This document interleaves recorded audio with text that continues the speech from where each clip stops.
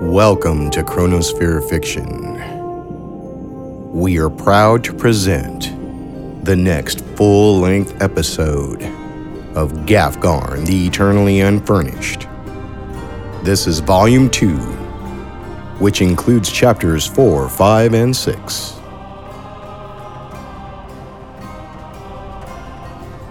At the end of Volume 1, Gafgarn, Wither, Aleida, Sully, and Doran were leaving Smidgen's camp in pursuit of the albino jester. We joined them traveling on a road in Wither's wagon.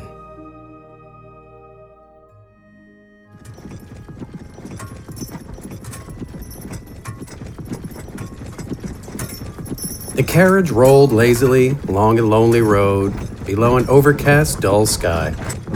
A rolling plain of green and brown grasses, littered with round stones and boulders, extended in all directions. A forest lay on the horizon behind the carriage, a little less than a day's travel from its border. Low crumbling walls of stone lined the road before them, sloping and dissembling into nothing but a stroll behind them. Percy's hooves occasionally splashed in a shallow puddle or squished among thick, viscous mud. Gafgarn sat upright, on the roof of the carriage, his legs hanging over its edge, his weight causing it to lean delicately. The hood of his cloak, a wolf head, hung over his face as if devouring him, its fur still damp from the recent rain. He almost grinned at the landscape, the air earthy and wet, without a hint of dust. It reminded him of home.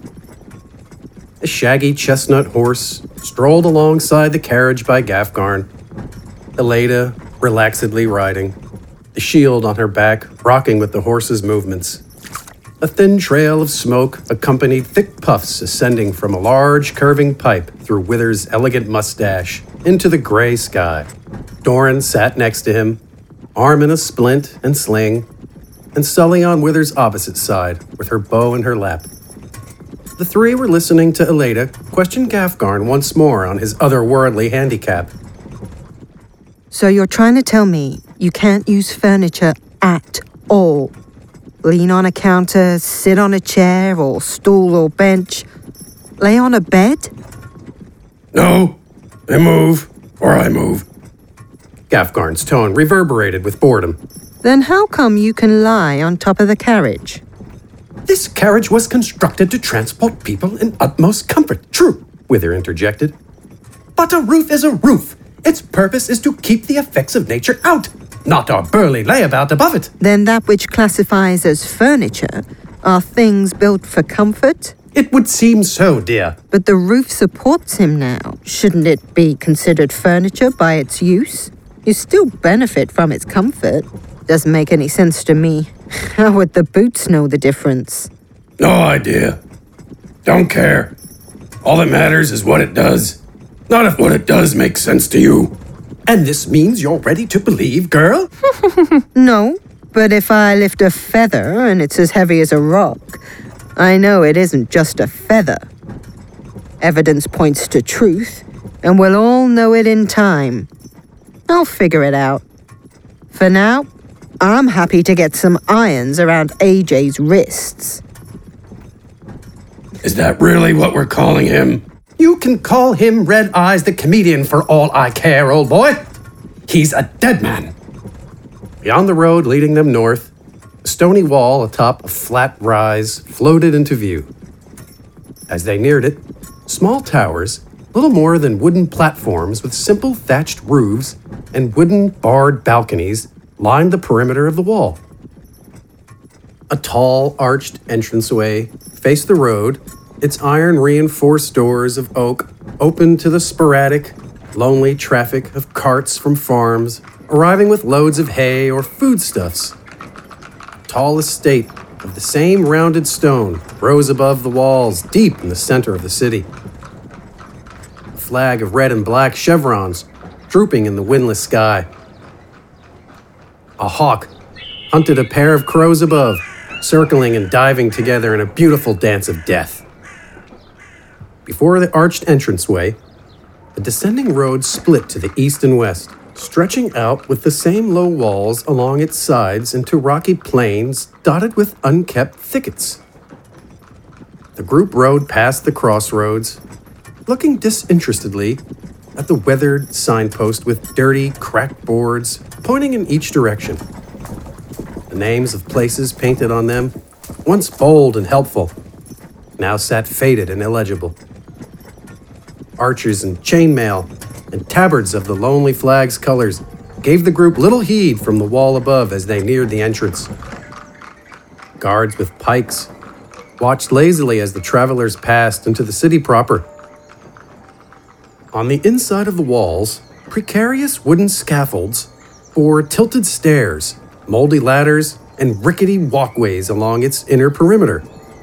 The whole thing looked like one swift kick could bring it all tumbling down.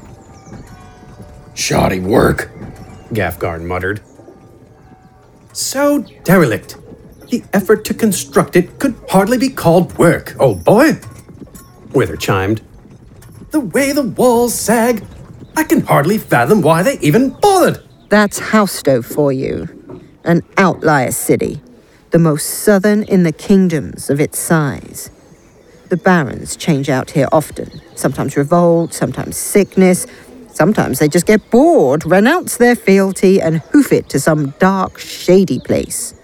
Baron Mardew's in charge these days, Sully announced. He worked closely with Smidgen. At a hard look from Gafgarn, Doran added, Oi! Smidgen steal from the Baron's rivals, and he be left alone in return. Mardew's in charge of some serious, low-hanging, rotten fruit. Taking in her surroundings with a look of disgust. Wither repacked and lit his curving large pipe, saying, Dark political machinations aside, if he's got an engineer worth a frog's snot, I do believe this visit could prove lucrative. By the look of our surroundings, however, I'd say the frog found it a bad trade. It was almost frightening, lurching into Houstow's streets. Like the encircling walls, buildings sagged and bulged, stone walls billowing outward and sinking inward. So much so that some structures had thick wooden props against their walls. Taller buildings of 2 or 3 stories seemed to wiggle in the air like stalks of a wiry plant, tilting and twisting as they rose. Many doorways held ill-fitting doors, too large so they scraped or skidded as they opened or closed, or so little that they swung haphazardly. Even the informative streets seemed to twist and bulge comically. The city looked as if it were underwater, undulating with undercurrents and waves. Barely fitting between buildings, they followed the main street into the city, quickly finding themselves in a crowded square. The people looked less unusual than their surroundings, many still wearing jackets and cloaks in various colors, but all in the most basic of styles. Without his wolf cloak and extreme size, Gafgarn might have fit in well. But Wither and Aleda stood out as well as royalty. Guards, many in tarnished half-plate armor, stood near a large building with a peaked roof at the other end of the square. Unlike its haphazardly constructed brethren, this building stood tall and rigid, built from cut and shaped granite and limestone of sullen gray and black hues. Along its peaked roof and minarets, spears of dark metal twisted into the sky. They progressively increased in height from the edges to the peak of the roof like a frightening spine. Stained glass windows depicting orbs of color and swirling masses of mixed hues of stark black darkness lined the walls. To Gafgarn, the building exuded the type of aura that made one want to stray as far away as possible, and he felt his muscles tighten in its presence. Wither, on the other hand, might say it was the type of building that might give some particularly daft people the willies. That, old boy, is the kind of establishment that might give one an intense sensation of discomfort. Something you are ardently familiar with, I'm sure. Then he looked at Sully and Doran. You, I suspect, might call that sensation the willies. What is that place? It's a church, Gaff. Tentacle of the Void. As chilling as it may look, every city has a church devoted to it. They believe in other worlds and realities out in some void that surrounds us. It's the most prominent religion in the kingdoms, with plenty of offshoots or reinterpretations. Doppelgangers in their own right, all with their slew of cosmic boogeymen, responsible for all manner of miraculous phenomena and divine terror. Wither commented with an airy sense of sarcasm. Then he mused. Really? Not much different than back east, right, old boy? Spirits in your trees? Demons in your blades? The working end of my hammer wouldn't mind answering that question for you, Doc.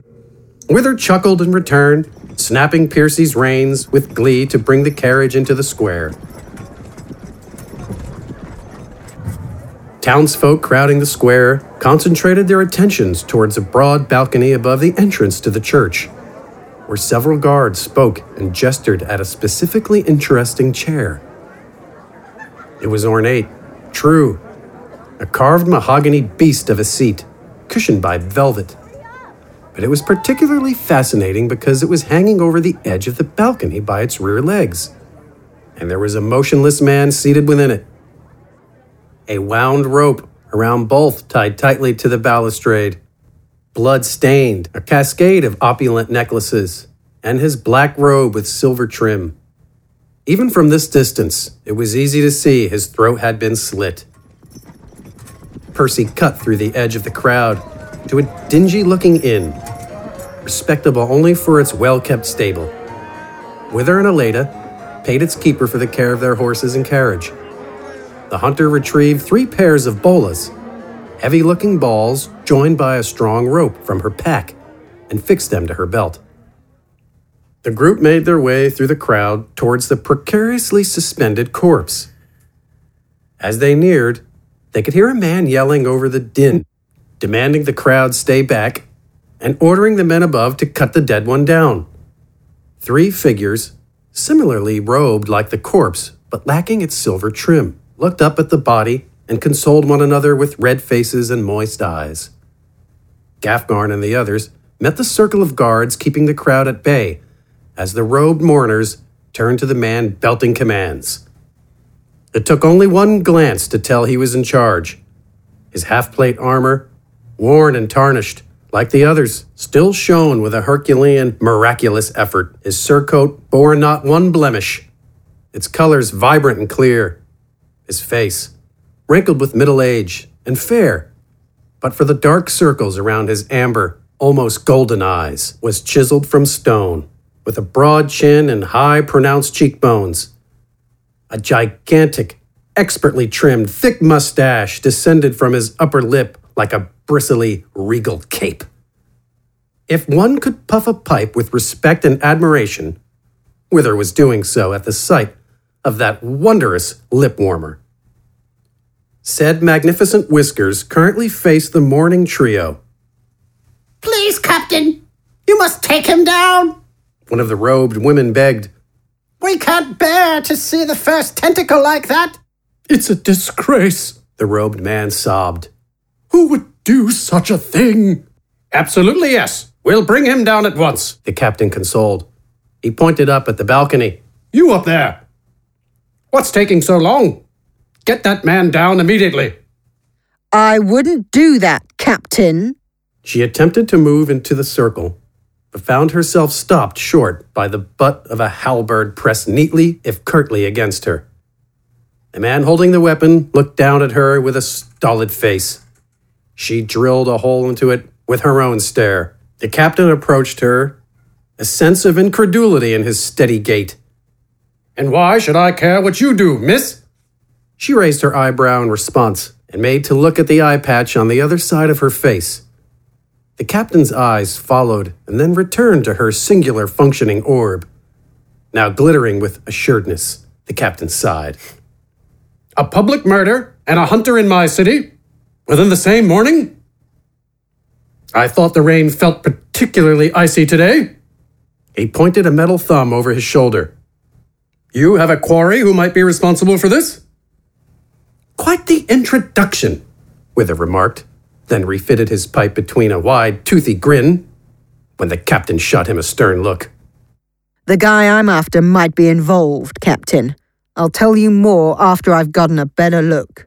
This is my city, Hunter, and I can give you the details after I've investigated myself. As much as I'd love to preserve your masculinity, I'm more interested in finding a killer than arguing with you. I'm here on guild business, so I suggest we get to work. Aleida retrieved a metal tag from within her coat and flashed it at the captain. On it were emblazoned the letters AJ and the number 1000G. Her arrowhead pendant swung from the movement mockingly. The captain glowered, but acquiesced. You and your companions come with me. Stay in sight of me at all times.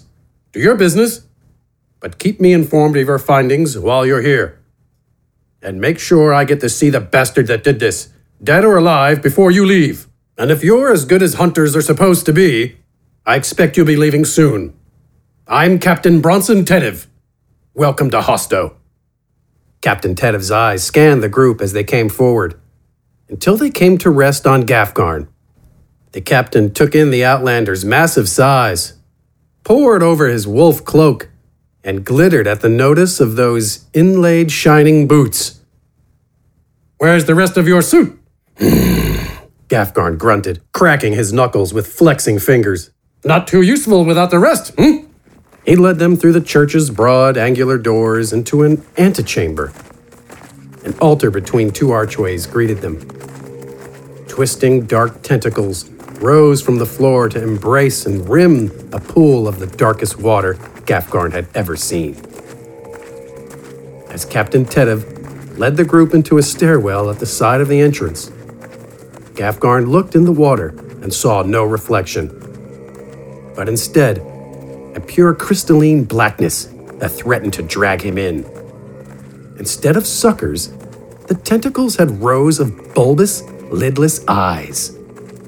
As he walked by an archway, he saw the main hall lined with long wooden pews that, even with the sky overcast, lay awash in swimming colors from tall stained glass windows.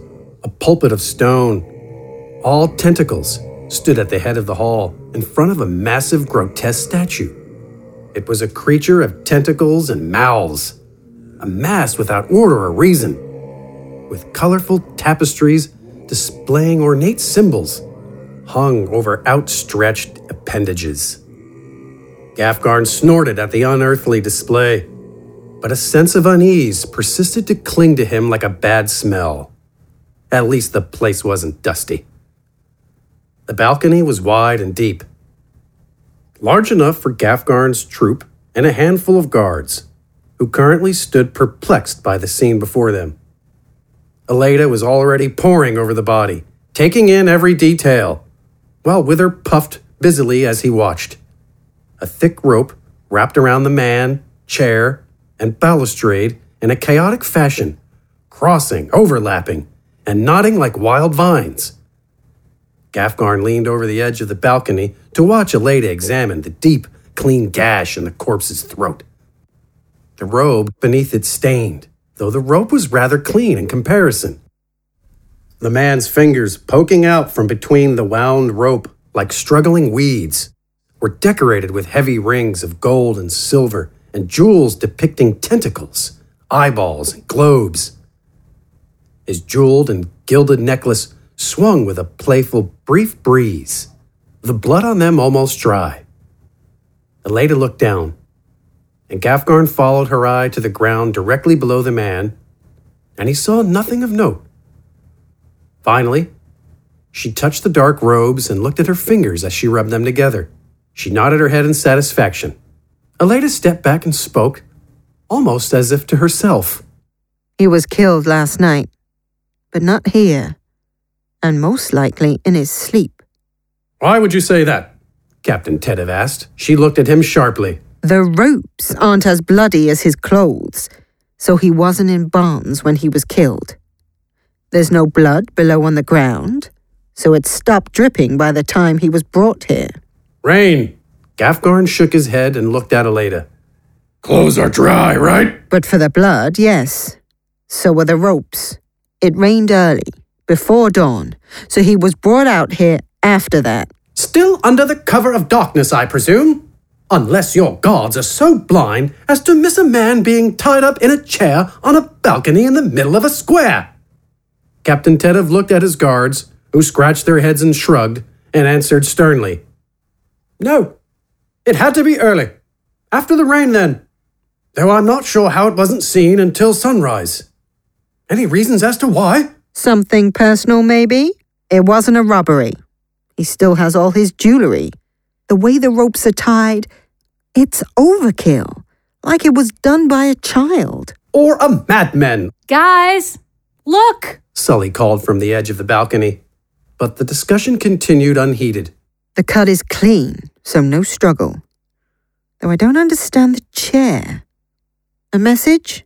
She and Wither shot quick glances at Gafgarn, who shrugged his massive shoulders in return. Sir? Sully called. Gafgarn, sir! It's him! He ignored her, his attention set on the chair, a sudden confusing maelstrom of disgust and longing storming within him. Oi, Gaffy! Doran called over the group, who all turned to face him. Sully stood pointing over the edge of the balcony, and Doran continued. I think he's out there, sir! Peeping right at us! Well, don't point at him, idiots! Gafgarn commanded, as he and the group marched to Sully's side. He's already looking right at us! It hardly makes a difference, Gaff. Sir! In a huddle, they peered into the mass of onlookers, and in the midst of them, dead center, AJ stood wearing his jester hat, bells shining above a wide, toothy grin. He stared at them, unmoving. He was, in fact, looking directly at Gafgarn, making the kind of eye contact easily confused between intensely intimate or disturbingly maleficent. It made Gafgarn's blood boil and teeth grit. It also caused him to miss Aleida and Wither launch themselves over the balcony. Captain Tedov's voice rippled through the square like a horn. Seize the jester! Alive if possible! Everyone move, now!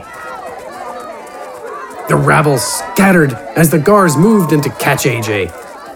Aleida and Wither were already darting between scurrying city folk, Aleida reaching for the bolas on her belt, and Wither testing the tension in his wrist crossbows. They pushed people aside like leaves. AJ winked at Gafgarn as he spun and darted out of the square into an alley. Gafgarn's rage incensed. He leapt over the balcony in one bound, landing at a sprint and bellowing orders. Sully, ready your bow and follow me. Doran, don't break anything else. Stay with the carriage.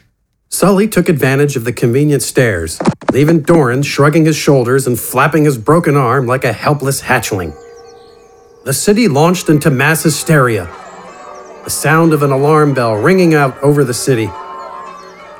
It was one thing to indulge in the morbid curiosity of murder, but it was another to see the murderer running free. Folk barred themselves in the twisted buildings.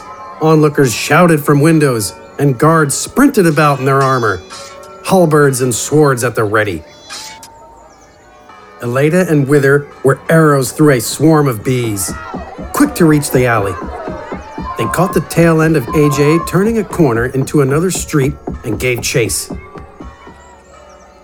Gafgarn was on their heels, knocking over any in his way.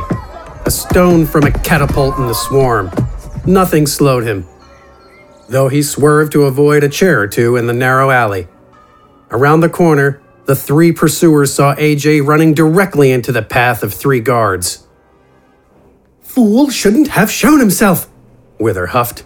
Streets too narrow for him to evade them. I dare say he's trapped. Don't underestimate him. Aleida cautioned, adjusting the bolas in her hand. AJ never faltered or slowed. He ran right at the guards, sliding onto wet stones underneath the blade of a halberd. As a sword sliced down to decapitate him, he launched himself over it in a forward flip. The last guard, surprised by AJ's sudden engagement of flight, found his face rudely introduced to the soles of AJ's shoes. From the flat of his back, he watched AJ flee. then dazedly gawked at his pursuers, chasing their prey's joyous cackle. Around a corner into a larger street, Aleida threw her bola without hesitation. It churned through the air between onlookers and fleeing innocents, directly toward the legs under that bouncing jester hat.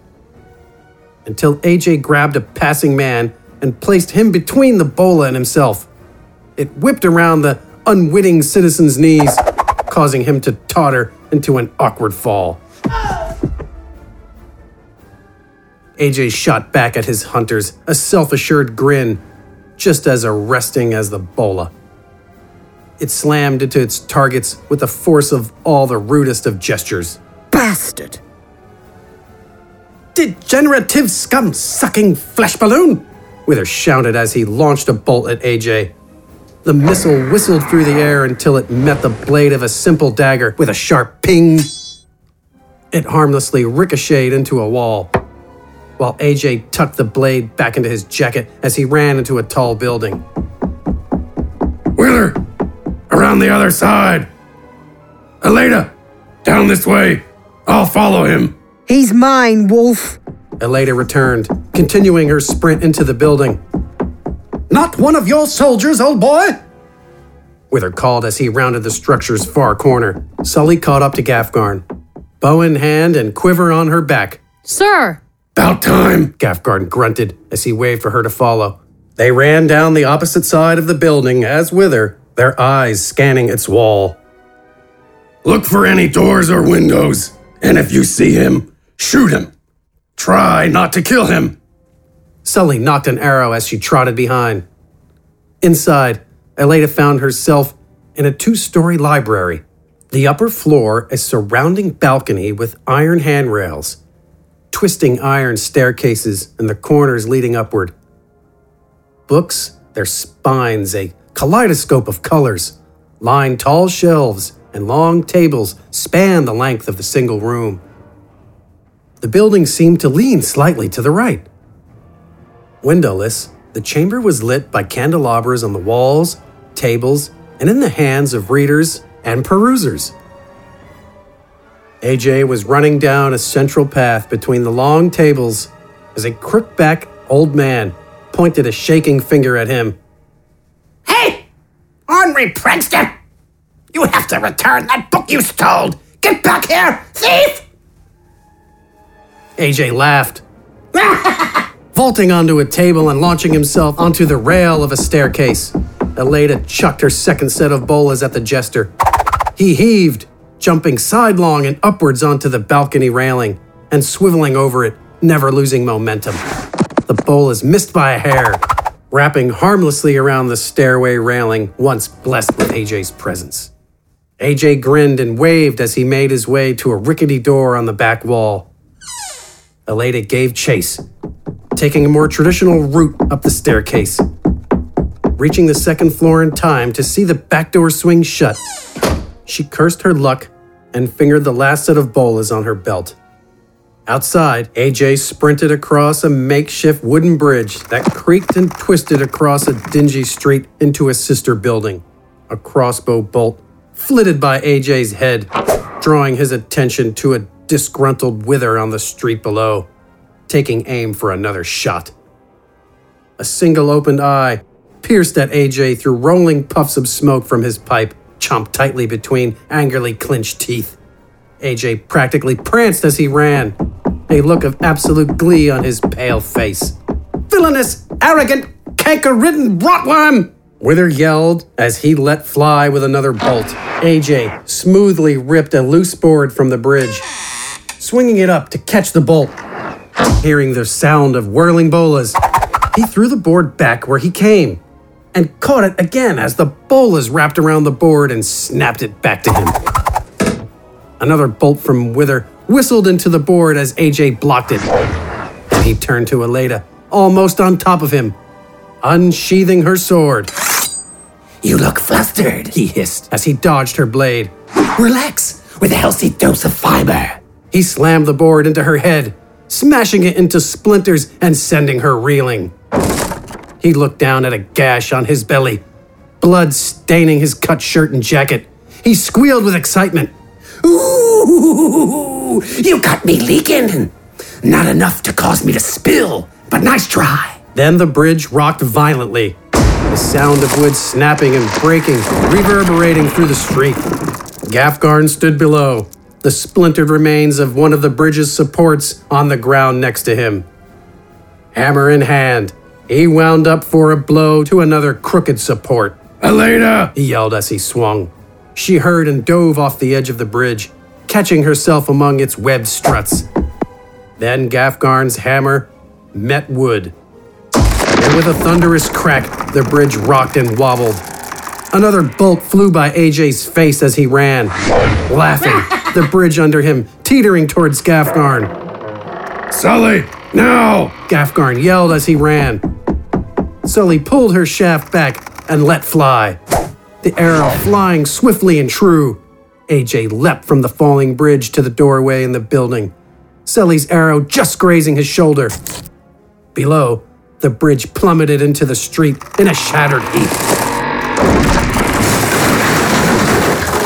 AJ caught himself on the ledge and climbed up into the building, leaving only his joyous cackle for his pursuers. I'm not letting him get away! We have to get around the building. Find the exits. Elena yelled, sheathing her sword. A single trail of blood trickled down the side of her face. When they turned to make their way around the building, rows of guards blocked their path on either side of the street, with more arriving from corners and alleys. Many others rushed to surround the building. Gafgarn brandished his mallet, staring down the guards with all the severity of a cornered, starving bear. Captain Tedev walked through the barricade, Doran in tow between the iron grips of two guards. What's the meaning of this, Captain? Never wise to bar the guild from its work. Baron Mordu has demanded your arrest. Gafgarn thought he sensed an edge of distaste in his voice. Your hunt may resume after you've had an audience with him. By his order, his permission is needed, not mine. This time, there was no mistaking it. Captain Tedev practically spat. Gafgarn never understood taking orders from someone that commanded respect rather than earning it. The kingdoms are indeed a strange place, he thought. We take you to see the Baron now, Captain Tedev announced, extending an arm into the city. Waiting for the group to comply, his face was stone, with no hint of doubt or insincerity.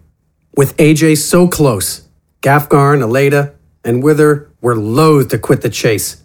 But the sharp ring of unsheathing swords quickly quieted their urge to resist. Elena complied, sheathing her sword with a frustrated grunt. Gafgarn stood tall, great hammer on his shoulder, a look on his face that begged any to take it from him. Wither, still on the opposite side of the fallen bridge, calmly straightened his suit as he walked over to the wooden rubble. Then, with all the abruptness and terror of a pouncing creature, he sprinted at the captain. The force of Wither's rage was met with a swift plated fist to the face. Captain Tedev's free arm wrapped around Wither's outstretched to plunge a now visible blade into the captain's neck. The professor crumpled, and Captain Tedev motioned two guards to fix iron handcuffs to his wrists. I won't let him get away!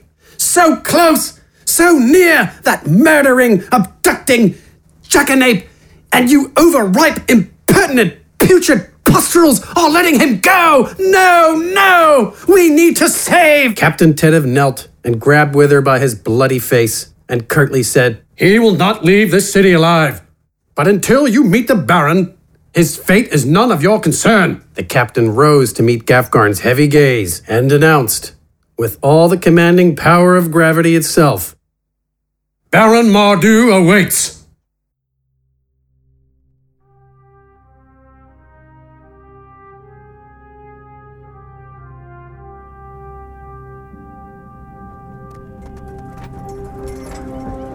The morning's overcast skies remained, the wetness of the city less pronounced, and the air had a subtle, pleasant coolness to it.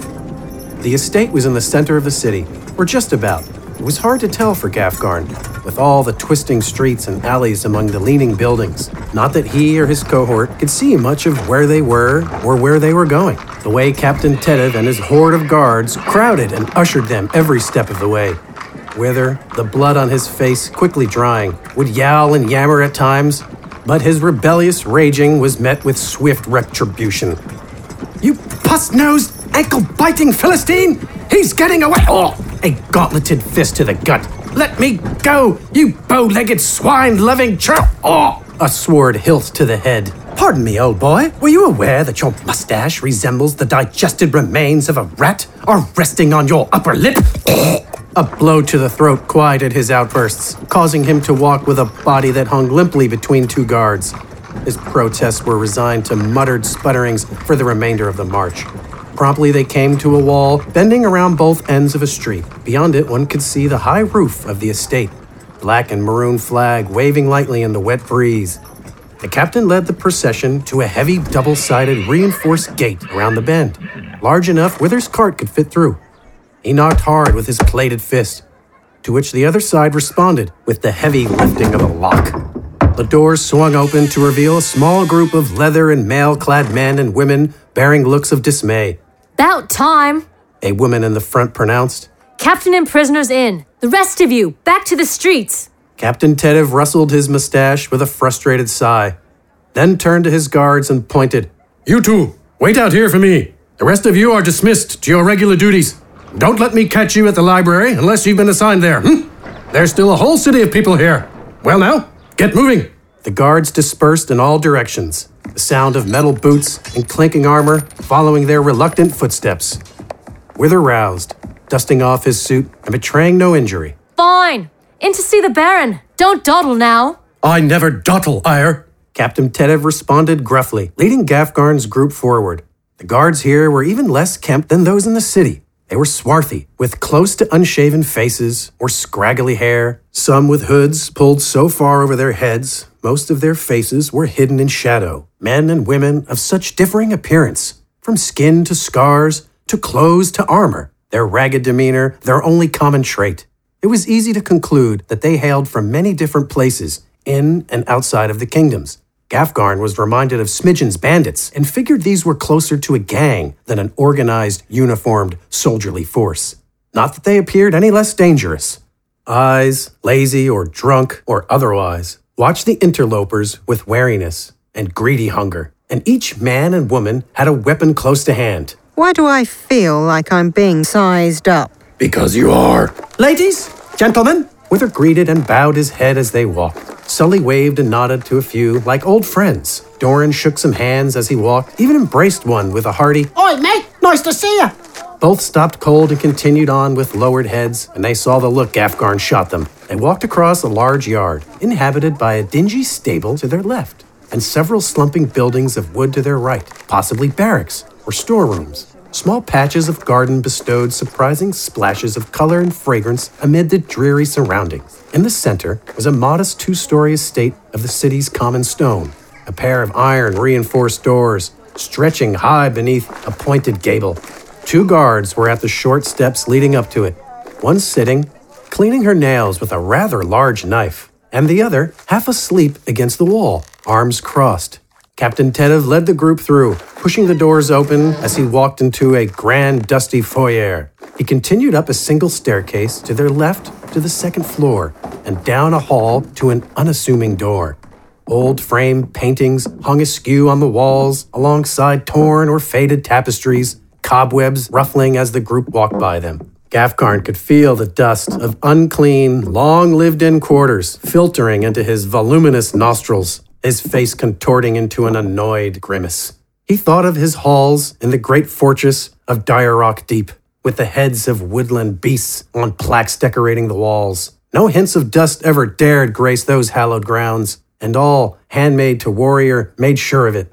This Baron, with his disheveled crew and abhorrent housing, impressed him little. Captain Tedev stopped at the door, two shady-looking guards on either side, and faced the group. Baron Mardu is known for many things, but first and foremost is his size. None of you will comment or joke on it. And please, whatever you do, if you've heard his nickname, do not repeat it here. Eleda smirked, while Sully and Doran snickered. Gafgarn looked at each face for a hint, but only got a sly shrug from Wither. Captain Tedov placed 2 raps on the door, and at the haughty command of "Enter!" and a muffled tenor from the other, he opened and gestured for the others to follow. They filled into a large room, centered by a grand desk of dark wood, the surrounding walls lined with banners of the same design as the flag above the estate. An ornate rug of colorful reds, oranges, gold, and black floral and arboral designs depicting blooming flowers, twisting vines, and antler-like trees covered much of the floor. 2 heavy chairs of red velvet with hanging tassels lay before the desk, accompanied by several more plain oak variations, presumably brought in from another room. A wide plate lay on the desk's surface, balanced its mountainous cargo of turkey legs, potatoes, gravy, grapes, and large chunks of mutton. Beyond that heaping mound, staring interestedly at them all, was one of the fattest men Gafgarn had ever beheld. Baron Mardu was middle-aged, wrinkles only beginning to assert themselves, and fair-skinned with deep-set dark brown eyes, above a pointed nose that defied his round cheeks and sloping jowls. A jet-black beard descended henceforth, dearly in need of cleaning, flecks of food clinging into its oily brambles. A paw of sausage-like fingers, each adorned with a silver or gold ring of jewels, stroked and combed that foodie beard as Mardu leaned back and regarded his new guest with interest. That hand's equally bejeweled sibling hung over the side of the chair, loosely clutching a half-eaten apple. He barely fit into his gargantuan velvet seat, rolls of fat from his sides and back falling over the arms and back of the chair like frothing yeast over the rim of a bowl. He wore a massive black shirt with gold-embroidered lions on both of the breasts and a gray coat with shiny silver buttons and black trim. Various necklaces of silver, gold, and beads hung low past the plummeting collar of his shirt that exposed curling black bushes on his upper chest. Several hooded guards stood about the room. "Park your rumps," he said as he motioned to the chairs across from him. He took a meaty bite from his apple as everyone except for Gafgarn moved to sit. "Find a perch, big man," Mardu ordered through a full chewing mouth, gesturing to an empty chair. Gafgarn looked at the seat like he was going to eat it, but wasn't looking forward to the taste. "What? Your people don't have chairs?" Flecks of apple showering the desk and his beard. Gafgarn shrugged, his arms still crossed. "It's not big enough for me. I'll stand." Mardu looked down at himself, his seat creaking with the effort, then back up with a grin. "They seem pretty sturdy to me, big fella. And you refer to me as sire while you're in my presence. You don't want to sit? I don't care. I don't want you bastards to waste any more of my time than needed." He paused to lean forward on a heaving arm, his face turning to regard the entire group. "Now, I can place some of you." He nodded at each as he listed them. "You're with the guild. Clear enough. Guild's always welcome, lass." Eleda registered an undertone of sarcasm and disdain, but maintained her cold disposition. "You're that inventor, weapon dealer, whatever. Anyone knows your carriage and suit. Mayhaps we can do some business later." Wither nodded and grinned. Mardu continued, pointing at Sully and Doran. "I don't know you two there, but it's obvious enough you answer to this big one, afeard of chairs over here. Odd bunch. You come into my town and raise chaos, destroy property. Murder or no, that's heavy affront as outsiders. Don't you think?" All under guild business, sire.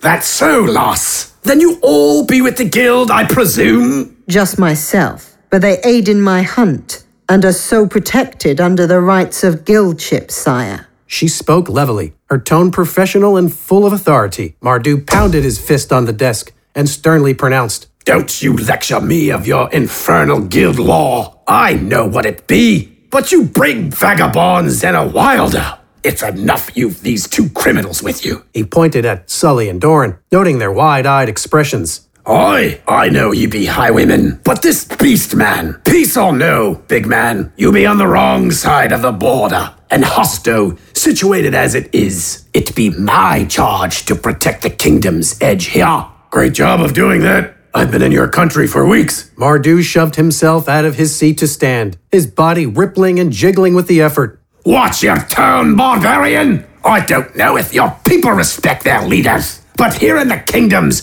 titles mean something. I won't broach another offense from you, and I'm not talking about sending you back to your forests. My people earn their respect, Gafgarn thought, every muscle in his body calling out to teach that lesson to this bulbous sack of meat firsthand. If it were just him and the Baron, perhaps he would. But killing him would do no good for their pursuit of AJ. He met the Baron's glare and nodded, noticing then a particular sight in the corner of the room over the Baron's shoulder. What he noticed utterly demanded his attention. It wasn't the weapon rack with a sad collection of poorly kept swords hanging on leather-wrapped wooden pegs. It also wasn't the shelves above littered with valuable-looking trophies like a golden jeweled goblet, necklaces and rings, a jade dragon, and a shining curved dagger.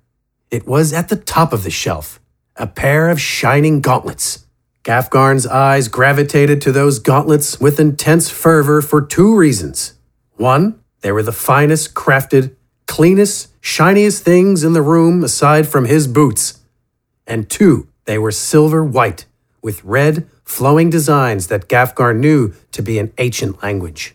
Those, pointing with his chin. Where did you get them, sire? Mardu huffed and jiggled as he struggled to look over a shoulder at the shelves.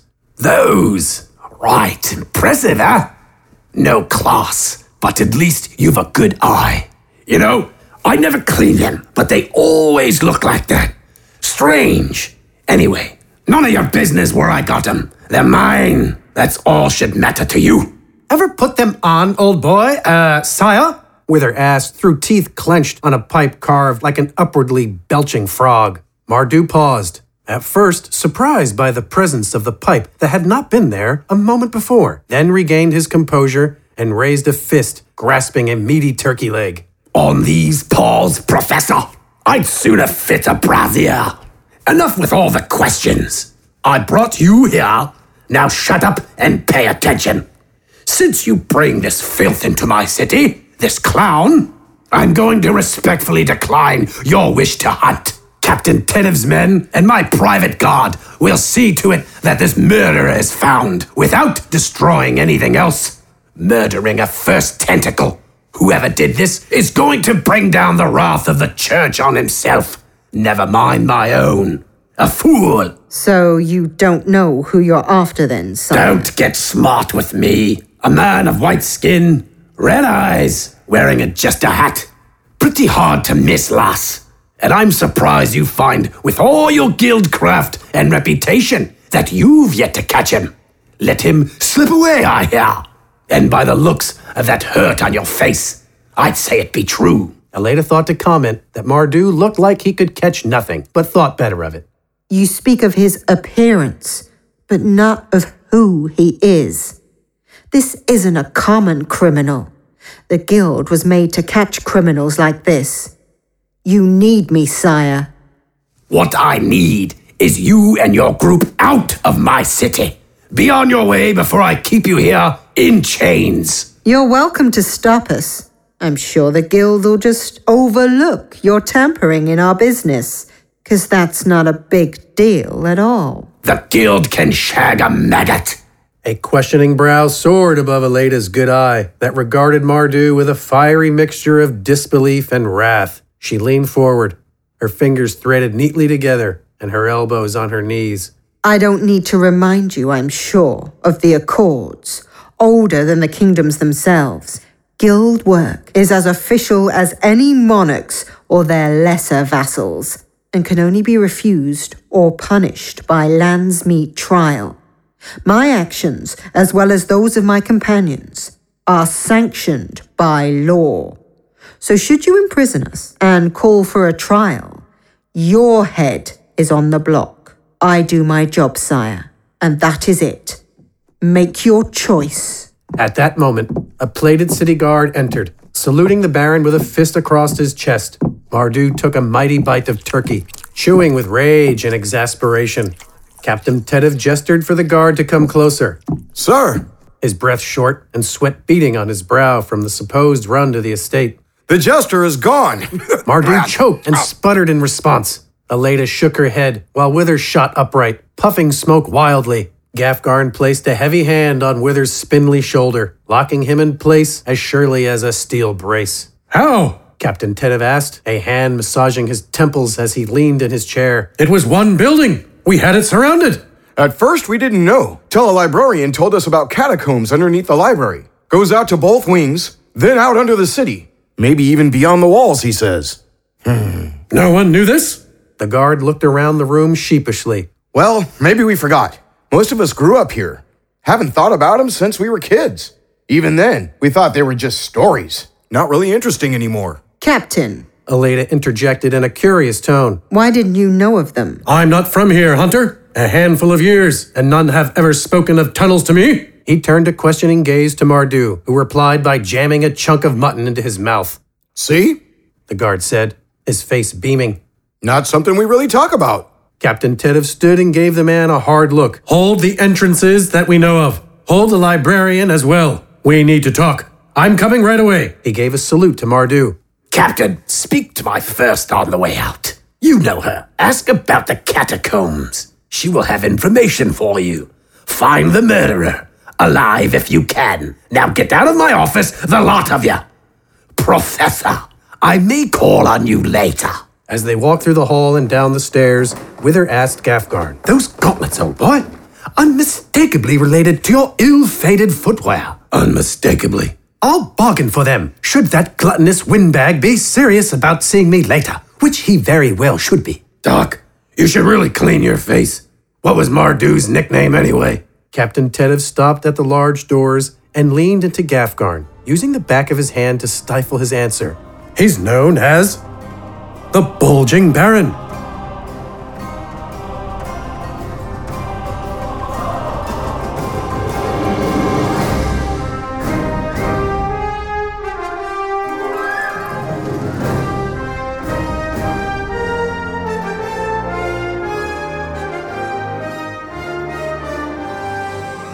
A light drizzle accompanied the group's return to the two buildings that comprised the library, the afternoon maintaining the day's interminable gloom. Guards milled about outside, reporting to Captain Tedev that none had been permitted to leave either building. They entered the building where Aleda had given chase to find several more guards standing around an old man in simple robes. Aleda recognized him as the one who had yelled after AJ as he fled, saying something about a stolen book. The group moved to greet the aged librarian. A guard spoke. Sir, this is the one said he may know where the jester hides. Captain Tedev looked at the old man, who sat and fidgeted nervously, and declared, Name? Edward, Explain yourself. And plainly, please. We have work to do. in the wing, across the street, what was joined by that bridge, in a small cellar for storage is an entrance to the ancient catacombs, older than the city itself. You move one of the shelves, it takes some strength, and there's a doorway in the rock. Leads to underground passages. What's the nature of these passages? None know about them, but I and most of Baron's private guard at the estate, mostly abandoned. Many passages collapsed and unstable. One leads out of Hosto, beyond the walls somewhere. I had an interest in them in my younger years, but there's not but rubble and darkness down there. Whatever their original purpose, it's just a path for smuggling and secrecy now. So one way in, one way out. You're sure of this? Yes, this city's been leveled in the past. Such is war. Must have caused all the cave-ins. It would take a serious excavation to open any other ways. And Mardu uses it rarely as it is. Take us there then. The man rose and tottered out of the building with the captain in tow. The others followed, Aleda taking a moment to retrieve her bola, still wrapped around the twisting handrail. Outside, the group followed the bent figure around the building. Soon they came to the heap formerly known as the bridge that linked the two library wings. Workmen that had been brought to the site now lugged wood and hefted beams into organized piles. Ebbard, still shaking from nervousness and age, led them further around the second building and into a doorway. Inside, this wing looked similar to the last. The biggest difference, an open trapdoor in the floor in a corner. Guards milled about here as well, saluting Captain Tedev as the group passed to the trapdoor. A ladder led down into a cramped space crowded with crates, chairs, a spare table, and shelves of candles, ink, and parchment. Ebert motioned towards a shelf loaded with candles, and Captain Tedov called for 2 guards to move it. With effort, he slid it aside to reveal a ragged archway in the rock leading into pitch blackness. Captain Tedov ordered the 2 guards to remain while the group continued on. He demanded Ebert keep to his side, and that several candelabras be taken to light the way. The crew delved carefully through the cramped hall. Gafgarn hunched slightly to keep from hitting his head on the rough-hewn low ceiling. Even with the dancing lights, the darkness was oppressive, revealing only a few feet in any direction. The librarian tottered behind Captain Tedov, craning his neck to see beyond the group, pointing to the proper direction whenever they came to a split or an intersection. No one spoke, and they stepped lightly, moving slowly to keep from making any noise. For some time they traveled, finding no sign that anyone had come before them. How much farther, old man? Captain Tedov whispered. Ebert squeaked through panting, nervous tiredness. Not much. There should be a chamber, then a straight path. A deep-throated chuckle echoed through the hall, snaking around the group, raising hairs on each neck. Captain Tedov motioned the group to halt, and all craned to see into the darkness ahead. Gafgarn awkwardly turned to look back the way they came to Sully and Doran covering the rear. Sully held a candelabra out in a feeble attempt to pierce the blackness, then turned to lock eyes with Gafgarn and shrug. He turned back to see Captain Tedov looking his way and gave as much of a nod as he could, indicating that they should continue. Minutes passed, and another chuckle rumbled through the halls. It was easier this time to tell it came from ahead of them. Captain Tedov carefully and silently unsheathed his sword and led the group into the dark. The laughing continued more frequently now, goading them. Heavy with impish imperiousness, it caused Gafgarn's brow to furrow and nostrils to flare in irritation. Aleida hefted her sword and shield, and Wither's fingers danced in anticipation. Past another crumbled pathway, turning into another path at an intersection, the laughing continued to creep through the halls like a stalker. Finally, they stopped at a 3-way intersection, Ebert pointing around the corner to a wider hall at a startling sight. 2 rows of simple wooden chairs stood face to face, their backrests against the stone walls, extending into the black and blocking the entire path. Captain Tedov shoved his light out into the hall above the chairs to look as deep as he could, but the chairs continued beyond their sight. Ebert, you or anyone you know put these here for any reason? Aleida asked in a hushed tone, her eye positioned just so to see through the bodies in front of her. No, this hall is usually clear. We've no use for chairs down here. No one sits around in the dark. Our pastime is reading, after all. No meeting place for Mardu's cronies, old boy. Ebert scratched his hairy chin. None of my business if there were. But they use the catacombs for smuggling and sneaking out of the city. I don't think the Baron let anyone he worked with outside of the city into the catacombs anyway. Better to keep the entrance hidden in case some crook got wise. Gafgarn gazed back at Sully and Doran with a questioning glance that appeared all the more threatening as shadows danced across his face. Then he asked in a whisper that nonetheless carried the stony presence of his voice. Smidgen ever come in here? Your band? Anyone? No, sir. Gaff, I don't think so. Times we met with Mardu's folk, we're in the forest or the camp. Deal was the Baron would work with us, but only on his terms. Smidgen never really cared for the city here, already had his own turf. And with the extra information and gear, we could waylay some nice caravans. And then he'd pay you. Supplies or gold? Oi! They all looked down the tunnel, the chairs seeming to dance in the flickering light of their candles. Another throaty cackle, full of self-assured excitement, rumbled through the halls. There was no mistaking where the laugh came from, though it radiated from beyond those chairs. Any way around, Ebert? Down that way? No, just a cave-in. This here is the way to the exit. What's wrong, Gaffy? AJ's voice, full of glee, echoed around them. You seem stressed out. You should have a seat. Take a load off. Then he peeled into a brief, mocking fit of laughter. Gafgarn rumbled with the rage boiling up inside him. He reached for his hammer with one hand, but stopped as he realized AJ would be long gone before he could smash his way down that hall. Smashing would make him feel better, but he'd have to save it for AJ.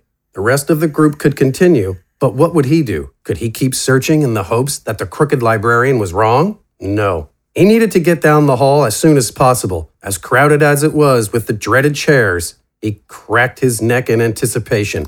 He lifted a gilded foot above the first 2 chairs, felt that strange force that pushed him away. As he dropped his boot, he could hear the chairs vibrating against the wall and each other, and he pushed hard against them, their shaking becoming a cacophony of wooden rumblings.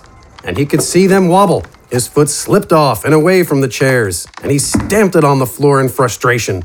He turned and attempted to sit, but was pushed back towards the group. Blasted chairs! There's one thing you can try, and you know it. It won't work. Come now, old boy. Let's just see what this curse of yours will do. Gafgarn huffed as he turned back around and without hesitation took a few quick steps and launched himself over the row of chairs. He quickly fell, feeling a force push upwards against his entire body, enough to slow but not stop his descent. The moment his chest hit a seat, he was catapulted upwards into the hard rock ceiling, hitting it like a sack of meat.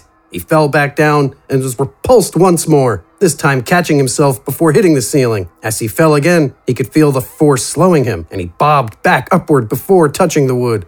He bounced in midair for a few moments, each bounce smaller than the next, until he floated gently in the air, a hand's length above the chairs. He looked back at his companions, faces struck with surprise. Wither, Sully, and Doran, scarcely stifling a giggle. Aleda nodded her head, betraying herself with a tiny smirk. Let's get going, Gafgarn commanded, as if nothing strange had happened at all. He thought of claiming a candelabra, but dismissed the idea. He'll see me coming, he thought. I'll fly through the air in the dark and surprise him, or he'll be waiting for me. Sully reached him first, having pushed through the group. She moved her hands in the air over and under Gafgarn, looking for something to do with him, but stopped, absolutely dumbfounded. Are we supposed to push you or something? Just follow me. Keep up and ready yourselves. Gafgarn reached out with both arms, his movement causing the chairs below him to rumble again. He grabbed at the sides of the walls and with one Herculean push, launched himself down the hallway. That strange force persisted as he went, pushing up against his body harder if he bobbed closer to the chairs, each emitting a creak or clatter under him. A frown crept into his face as he heard, knowing that if AJ lay in wait, the sounds might reach him. He thought of readying his hammer, but the movement of reaching back caused him to wobble awkwardly, pitching forward to almost clip his nose on wood. No, better to gain speed and surprise his foe. Again, he pushed himself down the hall, this time with greater force, sending him into a barrel roll like a slow, awkward bird. It was a strange sensation, like he was a boat, and the air beneath him water. Until now, he was pushed, or shoved, or launched, or a bed or chair would slide or fall as sought to rest upon it. Now he found himself in an odd equilibrium, a weightless stone floating into that clammy abyss, to murder or be murdered. As strange as it was, he was ecstatic. Finally, the creak subsided behind him, and that familiar pull to the ground returned. In absolute darkness, he fell into a hard roll, coming to slide on his boots into a stony wall. As he collected the wind knocked from his lungs, he hefted his hammer and listened intently. For a few chilling moments, only the occasional clacking of a chair from the approach of his companions far behind reached his ears, until finally, something greeted him. About time, AJ's voice called from the darkness with the friendly timbre of one calmly entertained. We've been waiting for you for a while now. Silly you didn't bring a light with you. You were loud enough floating in here. I wish I could have seen it, but I guess I've seen your kind of flight before. I'm a huge fan, really. It'd be great to give that monster a hand to shake. Unfortunately, I have a problem, as we've not brought a light either. We? Thought Gafgarn. Who else is with him? AJ seemed like one who worked alone. Then Gafgarn's thoughts moved to Wither's sister. If she was in that room as a hostage, that would complicate things. Gafgarn stepped forward into nothing, making no sound as he went. You really are a hoot, buddy.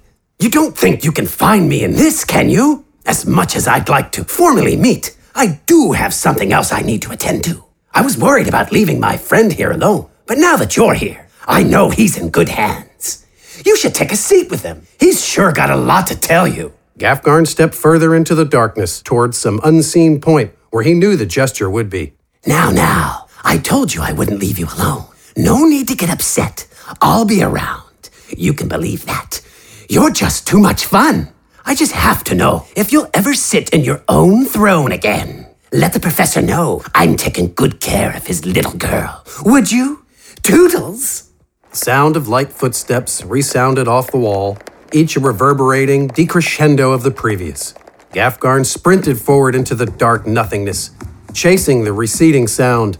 It seemed his run brought him no closer, the pitter-patter of AJ's retreat becoming even quieter, until finally a much louder, much more present sound halted Gafgarn's pursuit. It was like the earth cracking in half, roaring from the space ahead and shaking the floor beneath Gafgarn's boots.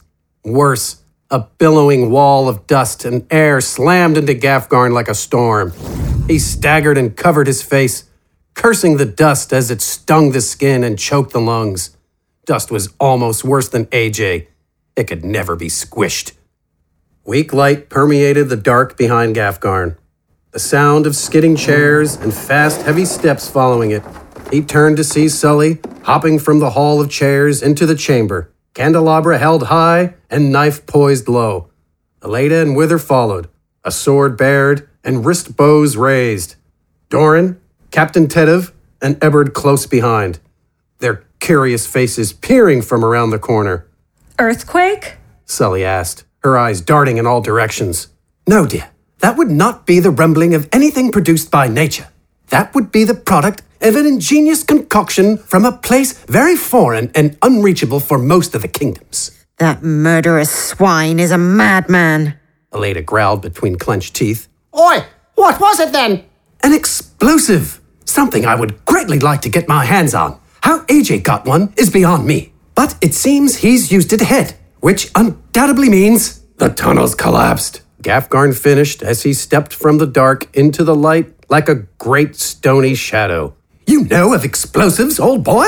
Only rumors. Something that can move and break stone and light the sky. Simple tricks, old boy. If only they'd trade their secrets. I could teach them a thing or two about ingenuity.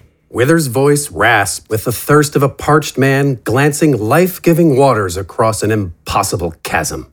That's nice, but I think you guys should take a look at this.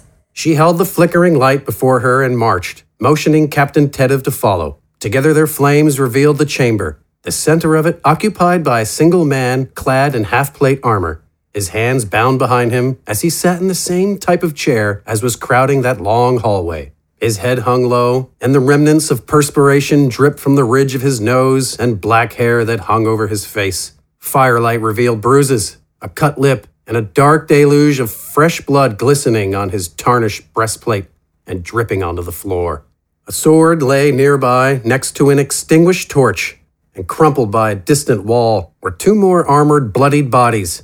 Captain Tedev rushed to those against the wall, then to the man settled into the chair. Good men, these. Rare in these parts. I thought this AJ to be just a knife in the dark, an assassin that kills and runs. These would have put up a fight. Not enough. Not for AJ. Liver-spotted, fecal-warming hedge pig! Why's he in a chair? Doran asked, gesturing at the macabre scene. So was that tentacle head right?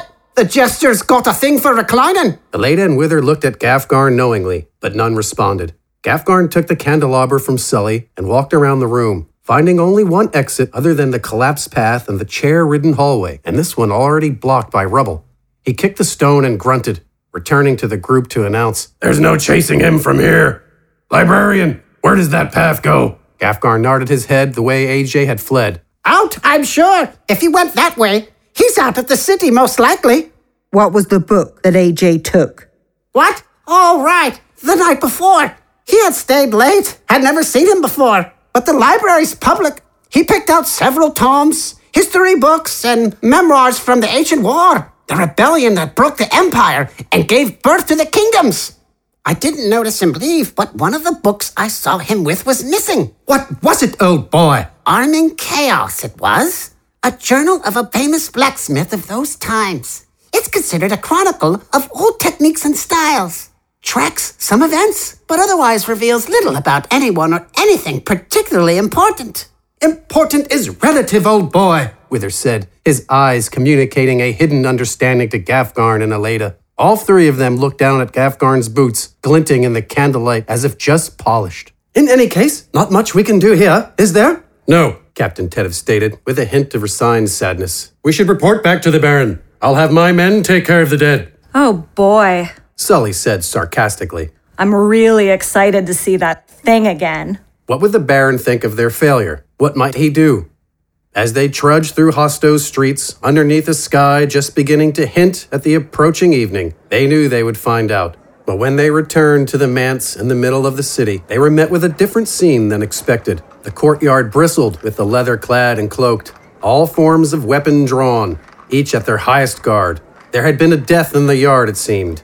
2 guards at the rear of the estate slain quietly, their bodies only just discovered, and something worse. Inside, the shady folk ran about, investigating every corner and nook with the particularly grumpy retinue in the upper halls crowding the bulging Baron's doorway. Beyond, Gafgarn and his companions found a most peculiar but eerily familiar scene. The Baron and 4 of his henchmen were slumped into chairs, dead from knife wounds, arranged around the impressive desk as if in a meeting. The strangest detail, however, was a small note written in ink in the most eloquent, flowing handwriting anyone alive or dead in that room had ever seen.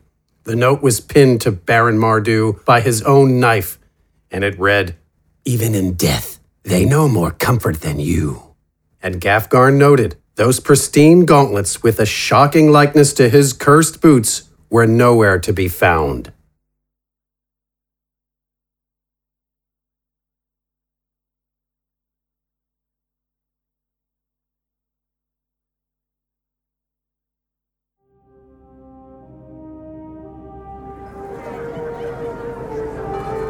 The town bustled, crowded with patrolling guardsmen. Many were hungry for retribution, knowing their allies had been butchered in the catacombs beneath the city.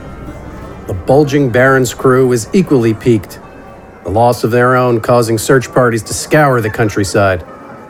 No one seemed to care much for the Baron himself, accepting that his murder was so brazen as to be unbelievable. His swarthy crew only wondered as to who might replace him, and if the new head would continue their employment. Captain Tedov issued his orders to scour the dilapidated city, but knew their target would be gone. None had seen him since the encounter in the catacombs. He held no hope that a sign of him would be found, and acted with resigned stoicism. After he felt the guard was duly roused and occupied, he asked Gafgarn's group to join him in his office. As eager as they were to continue their hunt, he insisted, promising to take little of their time. When he mentioned the aged bottle of spirit he kept for particularly difficult days, the party's interest intensified. All agreed to take the moment to collect themselves. They made their way through Hosto's disorienting buildings and streets, passing bristling patrols, sending brief salutes to the captain and awed gazes to Gafgarn. Sully and Dorden had previously mentioned to others their exploits in the catacombs, and apparently word spread about the wolf floating in the dark, flying like an arrow. Gafgarn returned to the flabbergast and dazzle with a sneer. He wasn't intent on being anyone's sideshow. He gave sidelong glances, obese with dismay, at his 2 underlings, who remained silent and avoided all eye contact. They finally came to a teetering building with barred windows and a corral in its backyard. Weapon racks indicating the area was used for sparring. Only a few guards remained to watch the mostly empty cells. On the upper floor, they came to the captain's office. It was a basic and bare affair, populated by a sturdy but simple desk and a small cot. With a heavy sigh, he sat and indicated all present should do the same. Gafgarn unsheathed his mallet and leaned on it for support. Wither lit his gigantic curving pipe, sending gentle billowing puffs into the dark ceiling. I know you have places to be, but I thought it might be of benefit to stop for a moment and take stock of things. The captain began. As he did so, several guards brought in soup and bread for everyone and laid several cups on the desk. The heat and aroma managed to brighten the gloom of the evening somewhat. The uncorking of the bottle Tedov retrieved from a drawer brightened the room even more. He poured into each cup as he spoke. This AJ is more than some cat purse. If he's still in the area, I want to catch him. But it might help to know more about the scoundrel. At least you 3 know something, right? He indicated Wither, Aleida, and Gafgarn, and placed the bottle aside. Aleida spoke first. You'd be disappointed to learn that the guild knows very little. AJ stands for Albino Jester. We don't know his name, or where he's from, or even what he's after. Then what do you know, You're supposed to detect things the kingdom's regular guard won't, right? So detect! She took a pull from her cup and relished the sweet and spicy flavor within, then continued. AJ acts almost compulsively, so much so that it seems he thinks little before doing anything. In every town and city he's committed a crime, there's almost never a communication to anyone about what he wants. No demands, no blackmail, no ransom. He just causes chaos. Always murder? Often, but not always. Sometimes his crimes are almost juvenile. In a small town, he's accused of stealing everyone's socks in a night and leaving them in a bear den. Once, he changed all the names on a horse racing ledger and caused an uproar at the betting office. What did he change the names to? I don't remember the specifics, but each was scatological.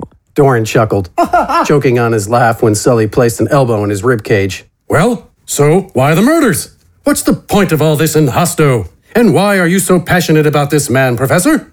Because, old boy, one of his many villainous deeds includes kidnapping, my sister to be precise, and I'm very eager to have her back before the scoundrel does something contemptuously more regrettable. As for Hosto, AJ's actions are usually chaotic, prone to whatever insanity drives him. It doesn't seem they were all connected. Except for the chair thing. Her one eye regarded Gafgarn. Yeah, what's the deal with that? That bit is obvious enough, isn't it, old boy? With her muffled as he smoked his pipe. They all looked at him and grinned, pulling the pipe out and raising his cup for dramatic effect. He's got a crush on Gafgarn. Oi, Jokey's got a thing for Gaffy. AJ is fascinated by him. The bodies in chairs are proof enough. It's the curse. He's taunting me, trying to piss me off. Is it working? Yes. I can't blame him for finding your affliction interesting, but is he really just killing people to poke fun at you? I already told you, Captain. He's crazy. This isn't beyond him. Each killed was in a position of power or authority. The dead. Right. Simple enough, I suppose. Though going for the Baron was pretty ballsy. Over the top, even. Sir, you have that in common with them, too. Sully remarked to Gafgarn. I know. Deposed, but still a leader. I don't understand. The wolf here has a throne waiting for him back home across the border. Apparently, he united all the clans in the Wildlands. They won't follow him if he can't sit on his throne, however. Wow, I didn't realize I was escorting and arresting royalty. And you united the clans? That's no mean feat. After centuries when the only time you'd see them work together was to fight off an invasion from the kingdoms. You might make for a valuable political prisoner, you know. Gafgarn eyed him with an angry suspicion, and Tedev responded with raised hands and an innocent look. But I'm just captain of the guard, I'm no one's army or court. I put myself as far away from that mess as I could. I'm loyal to the crown and all, but I'm done with wars and fool machinations. Is that why you're in this backwater? Yes, volunteered for it. My men are all ill-equipped, undertrained, and hardly motivated. But I appreciate that challenge, rather than licking the boot of whoever was born from whoever else's void-praised blood. What about the Baron? He mostly stuck to himself, as long as I stayed out of his way. We left each other alone, made our lives easier. I cared about the city. He cared about other things. You know, Captain, I could use a man like you. You're obviously capable and wasted here. My people appreciate strength and honor. Seems you've some. No, big fella. I've had enough politics. I just protect people. And that's fine by me. No need to make things more complicated. Sounds like there's a story behind that. Another life. One full of politics and oaths I'd rather not revisit. My only loyalty is to the people of Hosto now, and I rather like it. Anyway, what would you recruit me for, Gafgarn? Going to invade your own lands and lay claim by force? The kingdoms were successful for some time, but there hasn't been a victory on our side in years. How could you expect to do any different? And won't they still reject you if you can't sit on the throne? My people appreciate strength. Even a farmer can fight, but not all can lead. I'm in enemy territory, peace or not. I'll need at least a small troop to watch my back while I work on fixing things. Back to that, the captain interjected, leaning forward onto his desk. What in the world was that? Is this really happening? I saw it with my own eyes, but is there really some sort of magic at work here? It appears so, old boy, and it seems tied to those immaculate boots. Aleda snickered in disbelief, giving the room a look of disapproval. Wither continued. Think what you want, dear. If proof points only to the impossible, then it must be true. So why not just take off the boots? Tried. Can't. Well, that's a shame. So you're just going to be like that for the rest of your life? No. What will you do? Wasn't too sure until now. Oh? Did you notice something odd about the Baron's office? Aside from all the dead folk, you mean? Something was missing. None of the Baron's jewelry, none of his valuables, nothing that could be sold easily and for good coin. Only one thing. Those gauntlets. Indeed, old boy. Those with the same design and spotless effect as these very boots. Wither waved dramatically at the gilded footwear. Why take them, though? What's AJ's game now? Like I said, to piss me off. Translated, it's to ensure we follow, old boy. He knows we're interested in them. The gauntlets guarantee Gafgarn will pursue him. Fine. So the giant and the professor have common cause. And what of you, Aleda? Surely there are easier bounties? Maybe AJ is worth a great deal, but couldn't you find easier prey? Maybe even make more in a shorter amount of time. Aleda seemed to hesitate for a moment, as if a thought crossed her mind like a blizzard freezing her. And she quickly regained her composure and responded. I like the challenge. And yes, AJ is worth a great deal. Nothing personal? No. Sounds like a story behind that. Aleda gave him a nasty look. Tedev looked pensive for a moment and then shook his head. All right, fair enough. None of my business anyway. I'm just curious. Well, if you're all done with your food and drink, I'd be happy to let you rest here. We've plenty of beds. No, Gafgarn said, as he returned his mallet on his back, secured by a tight loop of leather. we can't afford to lose him. If we rest, it has to be on the move. Exiting the compound, Wither confronted Aleda in a hushed tone. It seems you've a personal grudge with our wayward jester. I understand, but I assume your vendetta won't get in the way. It's just a job. I don't know what you're talking about. Keep convincing yourself, just don't get in my way, and none of this apprehending him alive. I know the guild often values a mark more when he still breathes. When I find him, I find my sister, and he dies. I accept nothing less. Believe me, Wither, that won't be a problem. The group left without further delay. Captain Tedev watched them from the rickety wall until the moonlight no longer illuminated their place on the road north. He let out a sigh of relief and left to finish his spirit and sleep. The party on the road slept on the move. Gafgarn and his two underlings on the roof of the carriage, Leda in the saddle and Wither in the driver's seat. Many doubted that Wither had slept at all when they woke in the early morning to find him still huffing on his pipe. As they trundled along the path, a broad wooded copse ahead and Hosto on the horizon behind them. They saw a figure sitting on the crumbling stone wall on the side of the trail. When they neared, it appeared it wasn't alone. Its entourage consisted of the bodies of 5 other individuals in the grass behind the figure. Even closer, they could tell the figure was a woman, and she was cleaning a long, thin, one-sided sword in her lap. Her skin was dark ebony, her black hair braided tightly against her scalp into an intricate design that wove around itself asymmetrically, ending in a tight, boxy spiral on the right side of her head, just above her ear. Her eyes, a subdued golden brown, regarded her blade serenely from a face that could pass as sculpted from polished obsidian, with high cheekbones and a resolute pointed chin. She wore a stylized white robe with an ornate, high, narrow collar that plunged to her bosom in the shape of a dagger. Spacious sleeves descended to her wrists, the bottom of her shirt to just above her ankles, the robe parting at her waist. Intricate embroidering followed the edges of the robe around the wrist, collar, and hem. The design was strikingly asymmetric, like the rows of braiding on her head, with interlocking shapes and bisecting lines in a flashy array of gold, orange, various hues of red, and highlights of turquoise. Below, she wore loose-fitting golden pants, and her shoes were simple wooden platforms with prongs reaching to the ground like tiny stilts. A round, flat hat of woven, woody material rested on the wall next to her, gently rocking in the light breeze. A shaggy brown horse rested next to her with a large rolled pack in various colors on its back. To all present, the display was mesmerizing. It was hard to tell with her attire, but she seemed slim from the shape of her neck, wrists, and ankles. The arm that didn't tend to her blade hung limply to her side. Gafgarn wondered if it was injured. The carriage came to stop in front of her. From his vantage point atop the wagon, Gafgarn could see the dead were cheaply dressed, and each wore a red bandana tied somewhere on their bodies.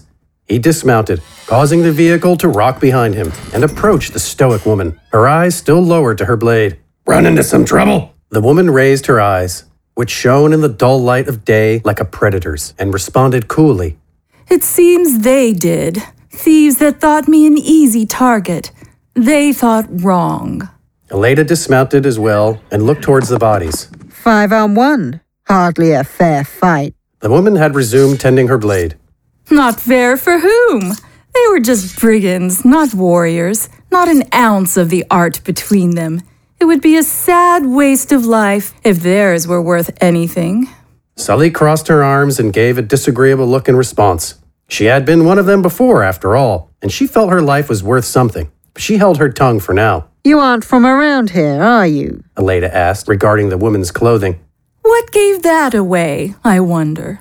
She's from the west, the far west, across an inland sea, a country called Yoduru. She gave him a curt nod, and he smiled back. You've traveled no trivial distance, Miss Imadi. And your people are something seldom written about and never seen. What brings you to the kingdoms? Just a wanderer. Sounds like someone I know. Wither grinned. Gafgarn gave him a stony look. Your arm looks hurt. This? No injury. It's an affliction from birth. Doesn't seem to slow you down. Not unlike you and your eye, I would guess. Aleida touched the patch over her eye, tracing the symbol on it. I was born with a pair, though. We all lose something. Perhaps we choose whether those losses cripple us or not. You and I decided not. Gafgarn huffed impatiently, feeling the woman's words weigh on him. He hefted himself back onto the carriage. If you're fine, then we need to move on. Have you seen anyone strange? An albino with a jester hat?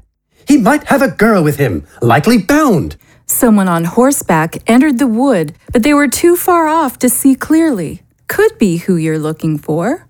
Then we should go. You might not want to go that way, she said, nodding lightly at the woods. Why not? Because the rest of the crew these idiots belong to are waiting in the trees over there. More than these made to attack me, but they fled when I cut down their friends. When they were running away, I heard them say I wasn't their intended target. Something about a big outlander with a wolf cloak.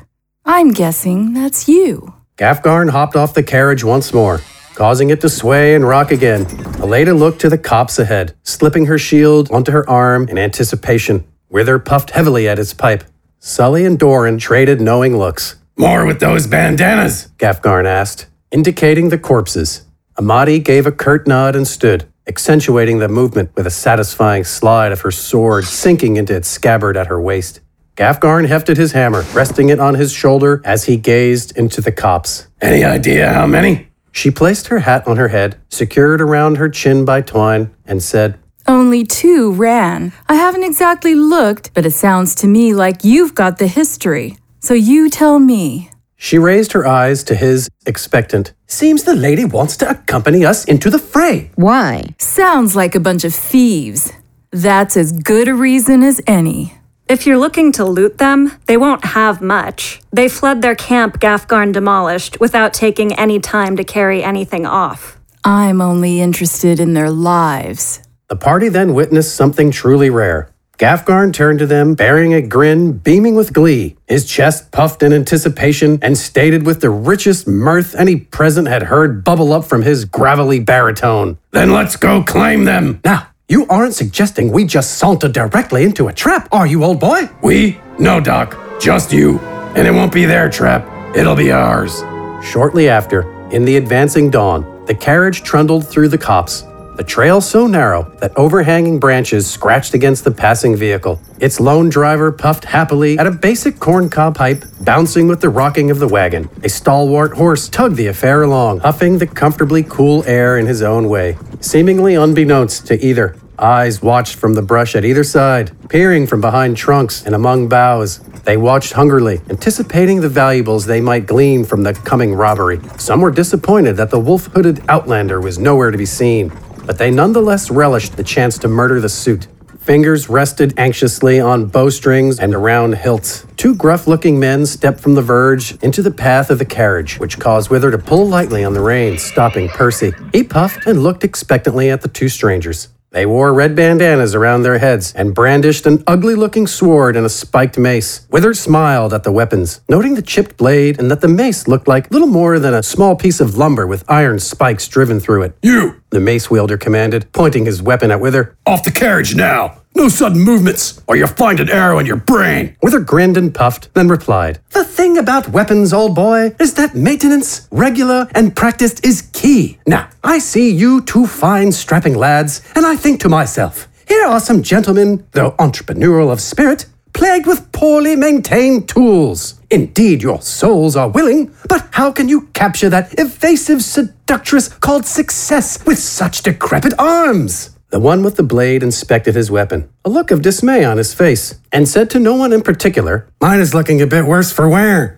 Shut it, idiot. The mace wielder replied. And you, no more talking, no more tricks. Off the carriage, or I'll smash that jaw off myself. Wither rose and dismounted, still happily puffing, and continued. "No need to be ashamed, old boy, for I carry the salvation that shall make your murdering and thieving all the more efficacious and pleasurable." He stepped to the door in his carriage, opened it, and stuck his body in, undulating with efforts to find some hidden gem within. In moments, he returned to the road, bearing a small device composed of two crossed wood slats fixed to a small platform with hinges and springs. The sides of the slats that faced inwards had a polished stone affixed to them so that they resembled shears. "This, old boy, will keep any blade sharp for years to come," he began, taking his place in the center of the road. As he continued hawking his invention, he listened intently for a sign from the woods. Malicious intent silently waited with bated breath, in the form of bared blades and drawn bows amongst the brush and trees on either side of Wither, some high, some low. These loathsome individuals locked eyes on their quarry, ready for Wither to make a wrong move for any surprises that might spring from the carriage. Some of those eyes scanned for the wolf cloak, hoping for the opportunity to exact revenge. Hearing about a handful of their comrades being cut down by a wandering swordsman further stoked their ire. So wolf or not, many were eager to take their frustrations out on the thin suit standing in the road. Some recognized him as the wiry figure that came into the camp as the dust settled, dispatching their fellows where he could. So intent was their attention that none noticed the clandestine approach of others in the wood. Sticking low, Gafgarn, Sully, and Doran approached silently from one side, while Aleda and Amadi skulked along from the other, capturing the ambush in a pincer. Wither continued prattling on, hawking his wares and putting on an act of ignorance, while the rest of the group closed in on the bandits. Gafgarn always preferred open battle to sneaking around, but as he saw his prey ahead, he knew the strategy was sound. They were outnumbered 3-1. Better to thin their numbers from the shadows before drawing a skirmish. Still, after recent events, the opportunity to bust some heads brought a sense of exhilarated peace to the behemoth. Gafgarn huddled with his cohorts and whispered, Spread out and stay quiet. Sully, take care of the ones in the trees. Doran, clean up any that might notice and watch your footing. He watched the two split, then approached his first victim leaning against a tree. His great hammer in one hand, Gafgarn reached around the man with the other, his hand grabbing the bandit's face and slamming the back of his head into the stout trunk. With a satisfying crack, the bandit's body slumped and slid down the timber, leaving a trail of glistening blood in its wake. Nearby, a body fell out of a tree with an arrow from Sully's bow stuck in his neck, and a bandit near it had his throat slit before he could sound an alarm. Doran used his victim's bandana to wipe his blade as he nodded to Gafgarn, and the three continued.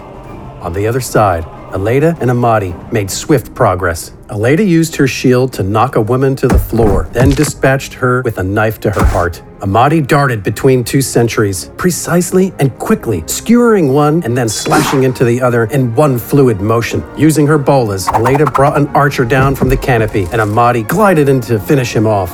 Unsheathing her sword, Aleda cut down another in the brush just as his eyes caught her slinking at him. Each team moved towards the trail in this way, cutting a swath with a mixture of expertise and luck.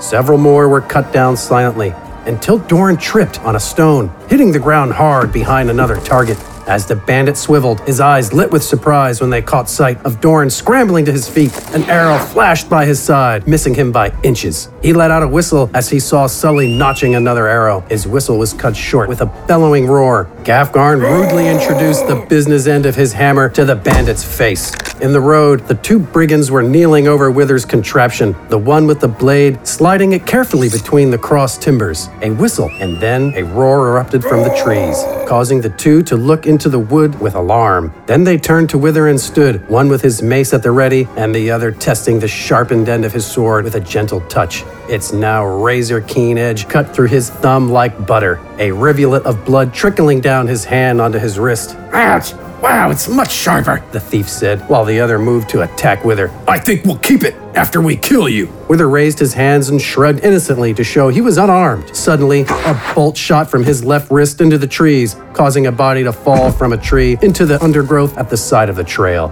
The two would-be thieves looked on dumbfounded as Wither donned a bloodthirsty grin, smoke coiling from his corncob pipe like a snake prepared to strike. The mace wielder pounced, swiping his bludgeon down at Wither's head. Wither stepped sideways, the mace missing his face by a hair.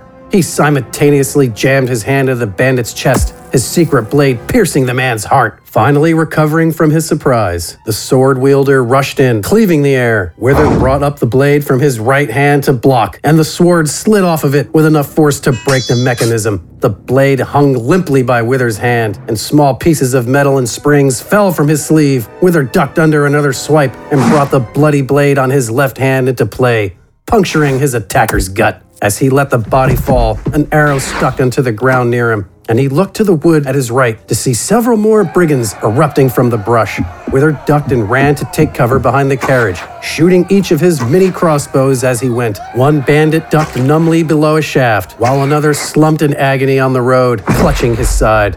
At the carriage, Wither crouched, taking shots at the approaching attackers. In Gafgarn's section of wood, madness broke out. The trio revealed. Every bandit there turned from the road and pressed the attack. Gafgarn grinned as he charged into the fray, his hammer at the ready. Doran unsheathed his sword, his dagger still in his other hand, and prepared to defend himself from the onslaught. He was sure he would die. There was a score of armed devils bearing down on he and Gafgarn. The nearest to Doran collapsed in a heap as an arrow skewered his skull. Sully quickly switched out her bow for her blade and sped to Doran's aid. The two worked back to back, winding between and around each other as they fended off blows and took advantage of openings.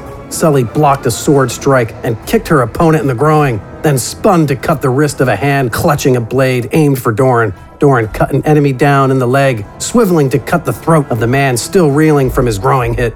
Then he locked eyes with the archer, bow drawn, a deadly arrowhead pointing right at him. Gafgarn was there in a flash, the hammer breaking the archer's arm before the shot could be taken. It was as if a dam had burst and Gafgarn was the flood. He, his bulk, and his hammer, an overwhelming force flowing around Doran and Sully, taking all in its path. He was an artist with his hammer, knowing how to perfectly follow through with its weight. Each swing, elegant brushstroke, moving right to another, launching from one target to the next. He roared and bellowed as he shattered one bandit's shield, launching the foe into a stump, then continued with the swing into an uppercut at another approaching his rear. Meanwhile, Aleida and Amadi took full advantage of the chaos. Distracted by the alarm raised on the other side of the carriage, bandits hopped from the trees and advanced towards the road, their backs to the two women warriors stalking towards them. Both charged, cutting down the unsuspecting force like wheat.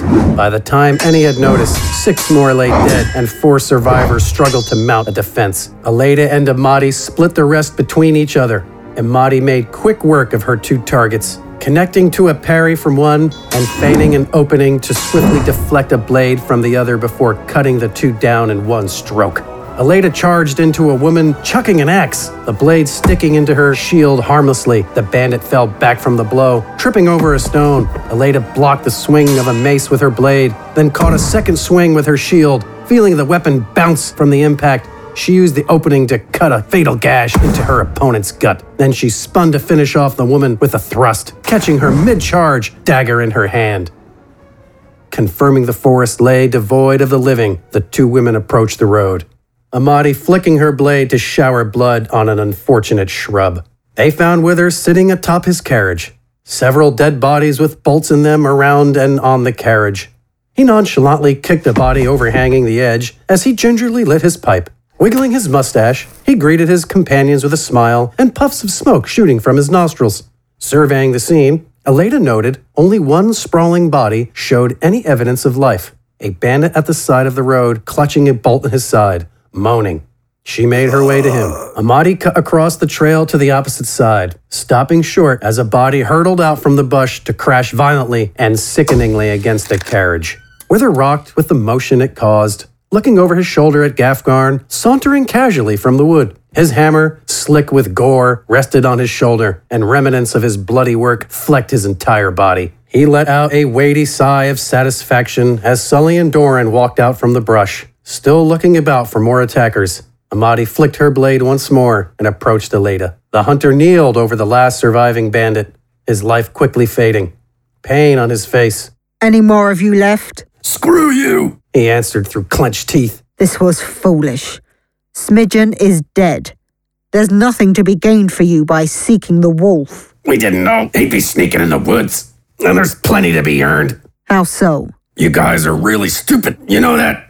You take out the Bandit King and think you can just walk away? Mark's been put on you. Every thief, murderer, and beggar will be keeping an eye out for you. Aleida could hear Gafgarn's heavy footsteps approach and stop behind her as she asked, Who would care, exactly? Someone close to Smidgen. Someone pretty pissed off by you killing him. Someone who thinks your heads are worth something. Family? Brother? Sister? Oh, nothing so pleasant as all that. Who wants me? His ex-wife. New friends, new enemies. This could get complicated. Things could get rough. Keep an eye on your podcatcher for all the episodes of Gafgarn the Eternally Unfurnished. The credits for Gafgarn the Eternally Unfurnished Volume 2 are as follows. Your narrator, the voices of Gafgarn, AJ, Wither, Captain Tedev, Mourners, the Old Lady, and various bandits, Doran, Eberd, and Baron Mardu are Mike Bethel. Aleida is Julia Eve. Ire and Sully are Rosanna Jimeno and Alexis Bird. Imadi is Deborah Cristobal. The soldier that brought up the catacombs was a cameo by yours truly. Music, sound effects, and production are also by myself, Daniel French. Gafgarn the Eternally Unfurnished is written by my son, Jeremiah French. To contribute to Chronosphere Fiction, go to patreon.com. Thank you for listening to Chronosphere Fiction. Until we meet again in the spectral streams, keep your cosmos clean.